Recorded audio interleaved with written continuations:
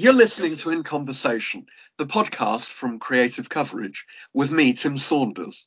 Today, I'm with President of the Royal Birmingham Society of Artists, Steve Evans. Words like linear and mathematical spring to mind when looking at your very precise drawings. Can you tell me more about them, Steve? They come from an engineering background. Although when I first started making art seriously, I was still practicing as an engineer and I was spending time trying not to be an engineer. So this came about as because of something of a revelation when I decided I ought to go and do an HND in Fine Arts at Stourbridge College. A project was called Recognising the Unseen, where I needed to make a piece of work about a place within 20 minutes walk of the college. And I found a doorway, which was quite odd, and I made a piece of work about that. And at the end of the year's show, the head of school said, "Why did you do that, Steve?"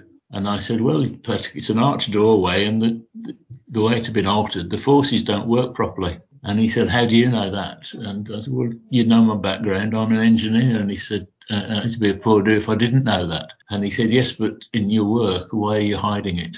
So that was a sort of light bulb moment, which made me realise that, indeed, he went on to say, you see things slightly differently because of your background, make use of that fact. And that led me to think that I could use the techniques that I'd learned when I first started work to detail reinforced concrete and design steelwork and so on and so forth, could be used to make art as well. And so I started to experiment with that and bought myself some new pens. So that really was the beginning of my trying to make work which was largely about architecture and space and pattern, and where I almost think I'm trying to see just how much I can do with a straight line. And I find it remarkable that I've been able to be doing these drawings probably for about 7 or 8 years now, and there are still ideas coming out.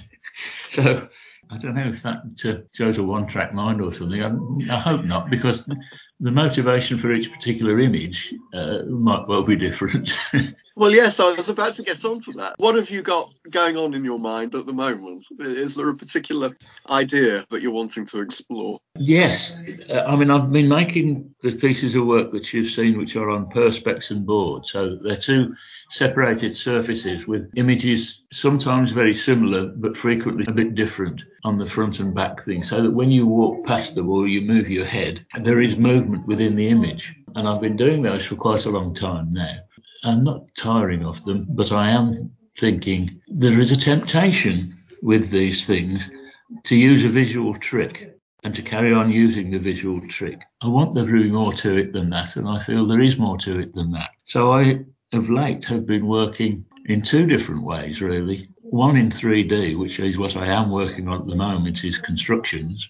And they're quite linear, but they're not quite as precise as the drawings, because these are done in my garage with a soldering iron rather than a pen in very controlled conditions. But also I'm working in ink on paper and doing them on one surface, and I'm enjoying doing that. I think they're becoming more and more abstract, but I think quite unusual. I don't think there are many people doing what I'm trying to do. What drew you to a soldering iron?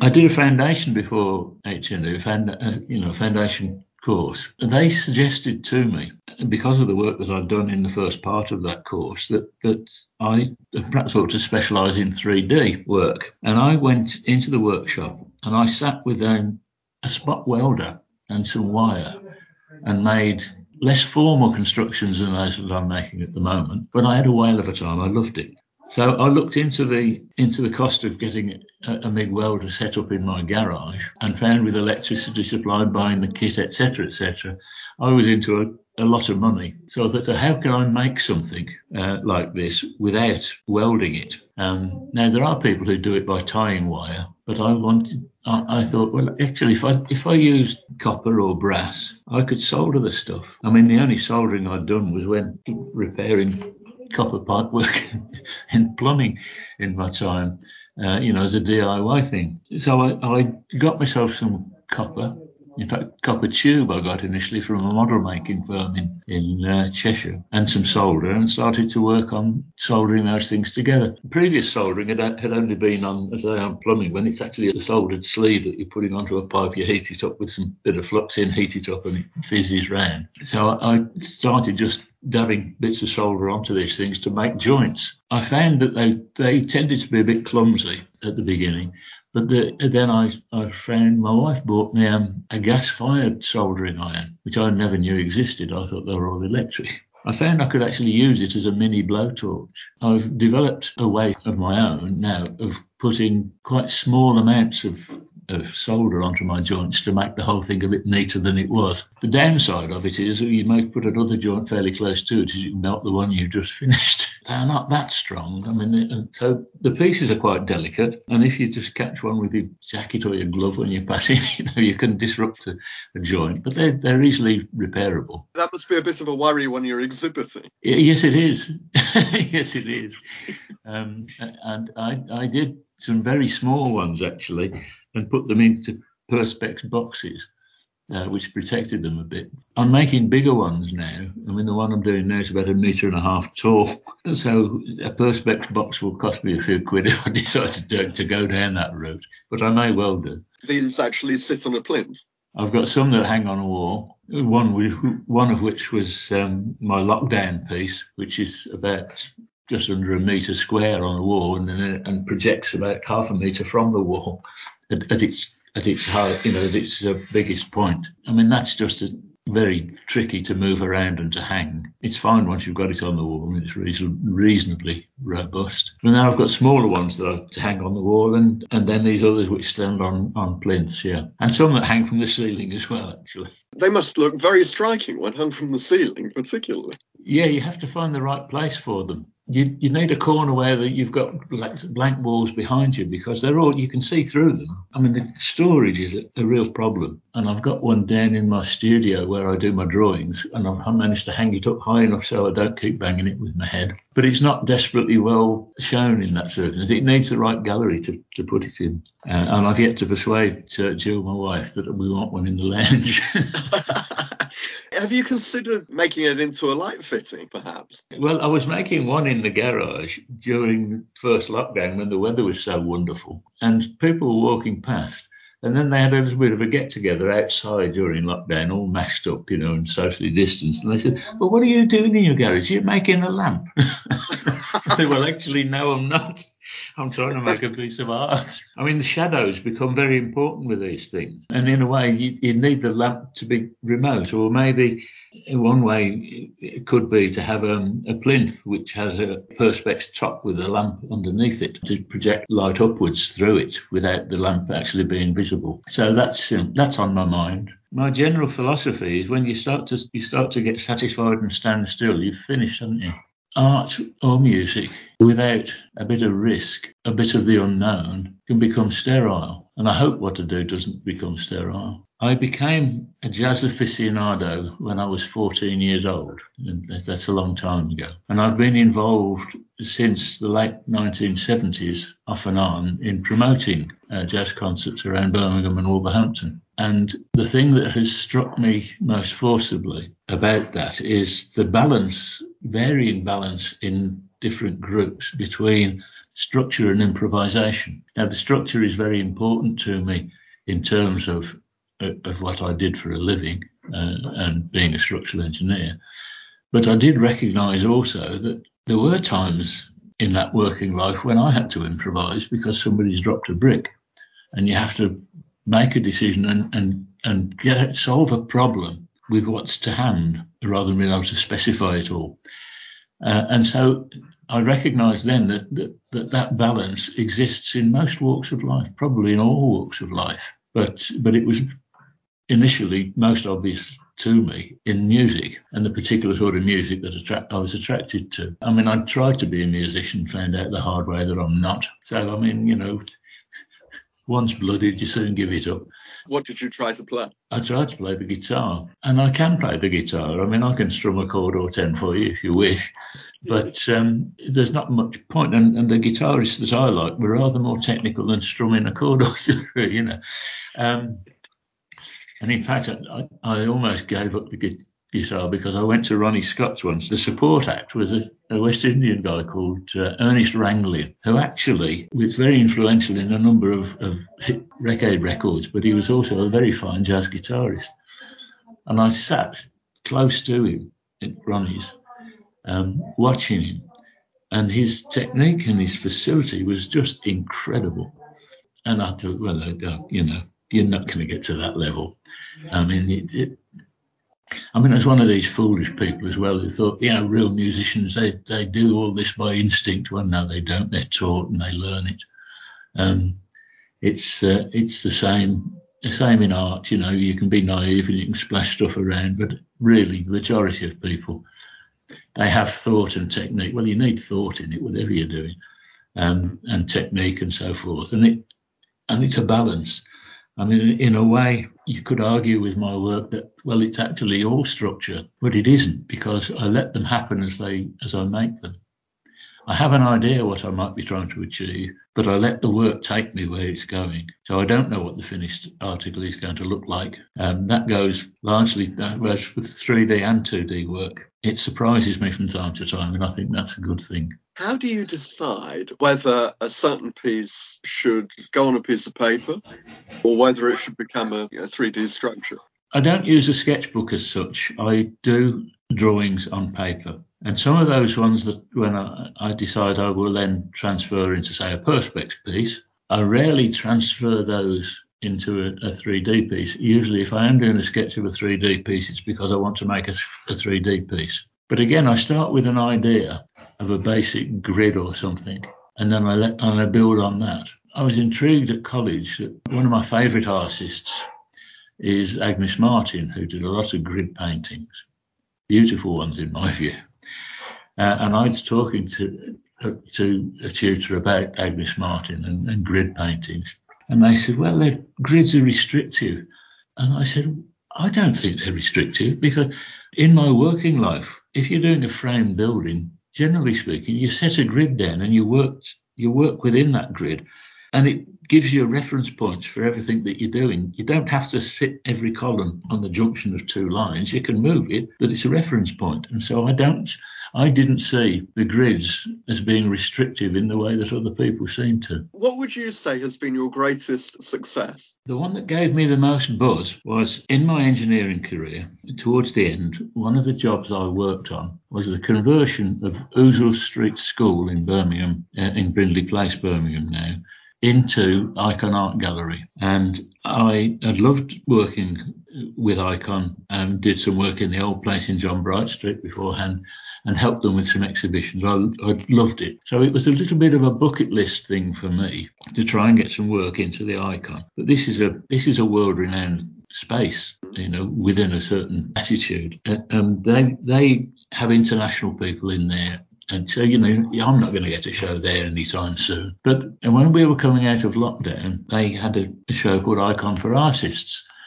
So I put a piece of work in.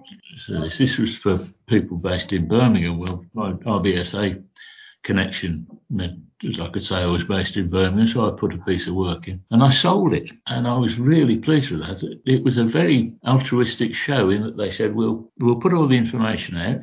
We will take no commission. This is for local artists. If your work sells, it's up to you to negotiate with the person who wants to buy it and to get the work to them. So I had an email from somebody saying I'd like to buy this work, and so I agreed fairly readily, and then said, so where have I got to get it to? They said, we live in Harborne.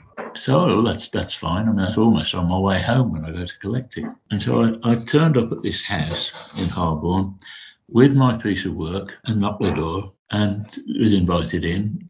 So he's come through to the back. My wife's just on the phone at the moment. Okay. So while we're waiting, I'll show you what we've got on the walls. And they had a lot of very, very fine drawings and screen prints, including works by Bridget Riley and Eduardo Polozzi and so forth. And I thought, oh, crikey, this is all right. His wife finished her phone call, so we've got that. And I took the thing out of its wrapping, and she said, oh, lovely. So I like it even more than I did in the gallery. So, well, that's a good start. And so they paid me. I didn't ask. She just said, where are we going to put this? And this guy said, well, I don't know. And she said, I know. She said, I think we ought to put it next to Bridget Riley. And I thought, my God. You've arrived. I floated home. Well, congratulations. I mean, that must have been a very welcome boost. You're always doubting what you do. I mean, I think it's a natural thing, isn't it? You're always saying, I judge my own work and decide whether I think it's fit to be shown and where it might be shown. And sometimes I'm quite surprised. It might be my wife walks in and says, "Oh, I like that," when I'm not sure about it. And I've put things on the wall and so on. This wasn't the case with the icon. I chose what I thought was one of the best ones. And people react to what you've done.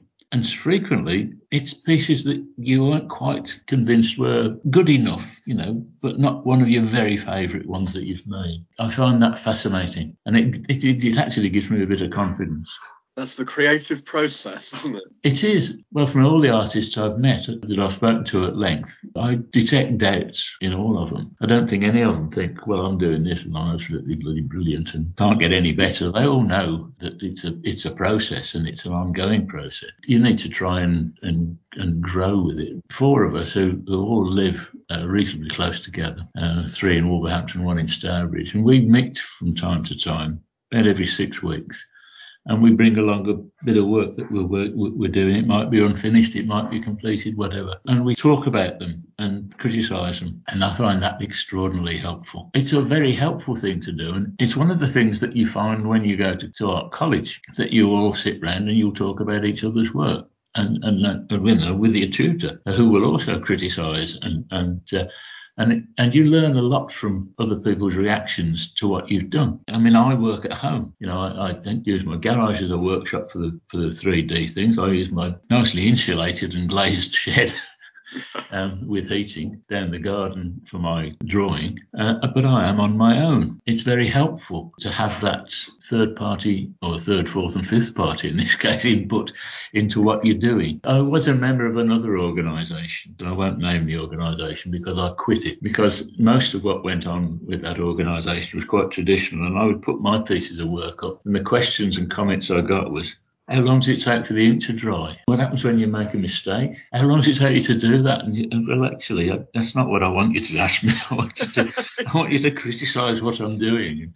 I think it's so valuable. I really missed it when I stopped going to college. I mean, I'll tell you this. The 3D piece, I'd gone quite a long way down the road with one section of it, and then stood back and thought, oh, no. So I've taken it all apart and ordered some different material to make it different, which is what I mean by letting it take me in a way. I think you have to edit as you go along, and you have to recognise if something, well, it's helpful if you can recognise it's not working and do something about it. So it is part of my process. I think it is important. I mean, I think you do have to be your own harshest critic. Incredibly frustrating at times, though, I'd imagine. Oh, yeah, it is, absolutely. I mean, there is quite a lot of time that you can spend sitting, drinking a cup of tea and thinking about it. I mean, I remember quite early on when I first started playing, because, I started doing this because Jill bought me some paints for, I think, Christmas one year. It's her fault. Well, you could say that. I surprised myself by getting into it because I did an O-level, a GCE O-level in art in 1960. I've told this story a few times. While we were doing figure drawing in class, the art teacher walked behind us all and was looking over our shoulders and nodding and commenting and advising. Looked over my shoulder and said, very workmanlike. So I became an engineer. At the time, I didn't think that it was significant. But actually, the fact that, I won't tell you how many years later, I still remember the remark, means it really must have cut home somewhat. So it was a surprise to me, and it was to Jill, I think, that I started to play with these paints. It took me probably 2 years before I'd even show her anything I'd done. And a lot longer before I showed anybody else. But as I said before, the work I was doing then was when I was trying not to be an engineer and before I went to college. But nevertheless, even with that work, and that really was based on, a lot of it was named for musicians or for pieces of music. And that really was about this improvisation, structure, balance. And I set myself some targets. And the first target I set was I wanted to get a piece of work in Wolverhampton Art Gallery. And how do I set about doing that? And a friend of Jill's actually told me she'd been in the Wolverhampton Society of Artists and they have an exhibition from time to time. I thought, oh, well, I'll see if I can join that. This all came about as well because a friend of Jill's who specialised in making art in glass at Wolverhampton University. She gave us a piece of work which is hung on our landing against a window. She came round and saw some of my work hung actually in the downstairs loo and said, "Who's done those?" And Jill said, "Steve has." And she said, "You ought to show those." And I said, "Oh, don't be silly." And it went on for a few weeks. And then Sarah said to me, "Look, I will do a show with you. We'll hire a space at Bilston Craft Gallery and you have half the gallery, I'll have the other half, and we'll put a show on." And I said, "Oh, okay." Which was the first time I'd shown a piece of artwork anywhere. And I absolutely loved the whole experience. There are few better gifts anybody can give you than that. I mean, to set you off, to find something that you enjoy doing. I like the process of putting exhibitions together. I like the process of curating, as well as the process of making art. And anyway, as a result of that, I did get accepted to Wolverhampton Society of Artists, and I did get my work into the first exhibition that I entered for there. So I was pleased with that. And so I've kept on. How a teacher can knock your confidence. You go throughout your life as a sensitive creative, and then you meet someone like Sarah who can put the confidence back in, and you are where you are now. Yeah, as you say, it was Jill's fault and it's Sarah's fault. I mean, in a lot of ways, Tim, I can't believe what life has brought along to me since I started getting involved with art. A lot of new friends and very interesting friends. I mean, they're interesting people in construction, don't get me wrong, but interesting in a different way, by and large, the ones I meet in the art world. Yeah, quite a contrast. Yes and no. I did a show at the Eagle Works in Wolverhampton, which was a gallery in studio spaces, or was. It's not functioning any longer, in an old an old mattress factory. Bitterly cold in the winter and steaming hot in the summer. But quite a nice gallery space. I borrowed it. I did offer to pay and I never got an invoice. While I was putting it up, it was occupied largely by graduates and teachers at University of Wolverhampton in the art school. And a chap called Knighton Hosking, who had actually taught Cornelia Parker in his time, he came in to see what I was doing. He said, "Well, I don't know you." And I said, "Well, what's your background?" So I said, "Well, I've spent all this time as an engineer designing buildings and started making art." And his first comment then was, "Well, they're not that different, are they?" And I thought, "Oh, crikey, hallelujah."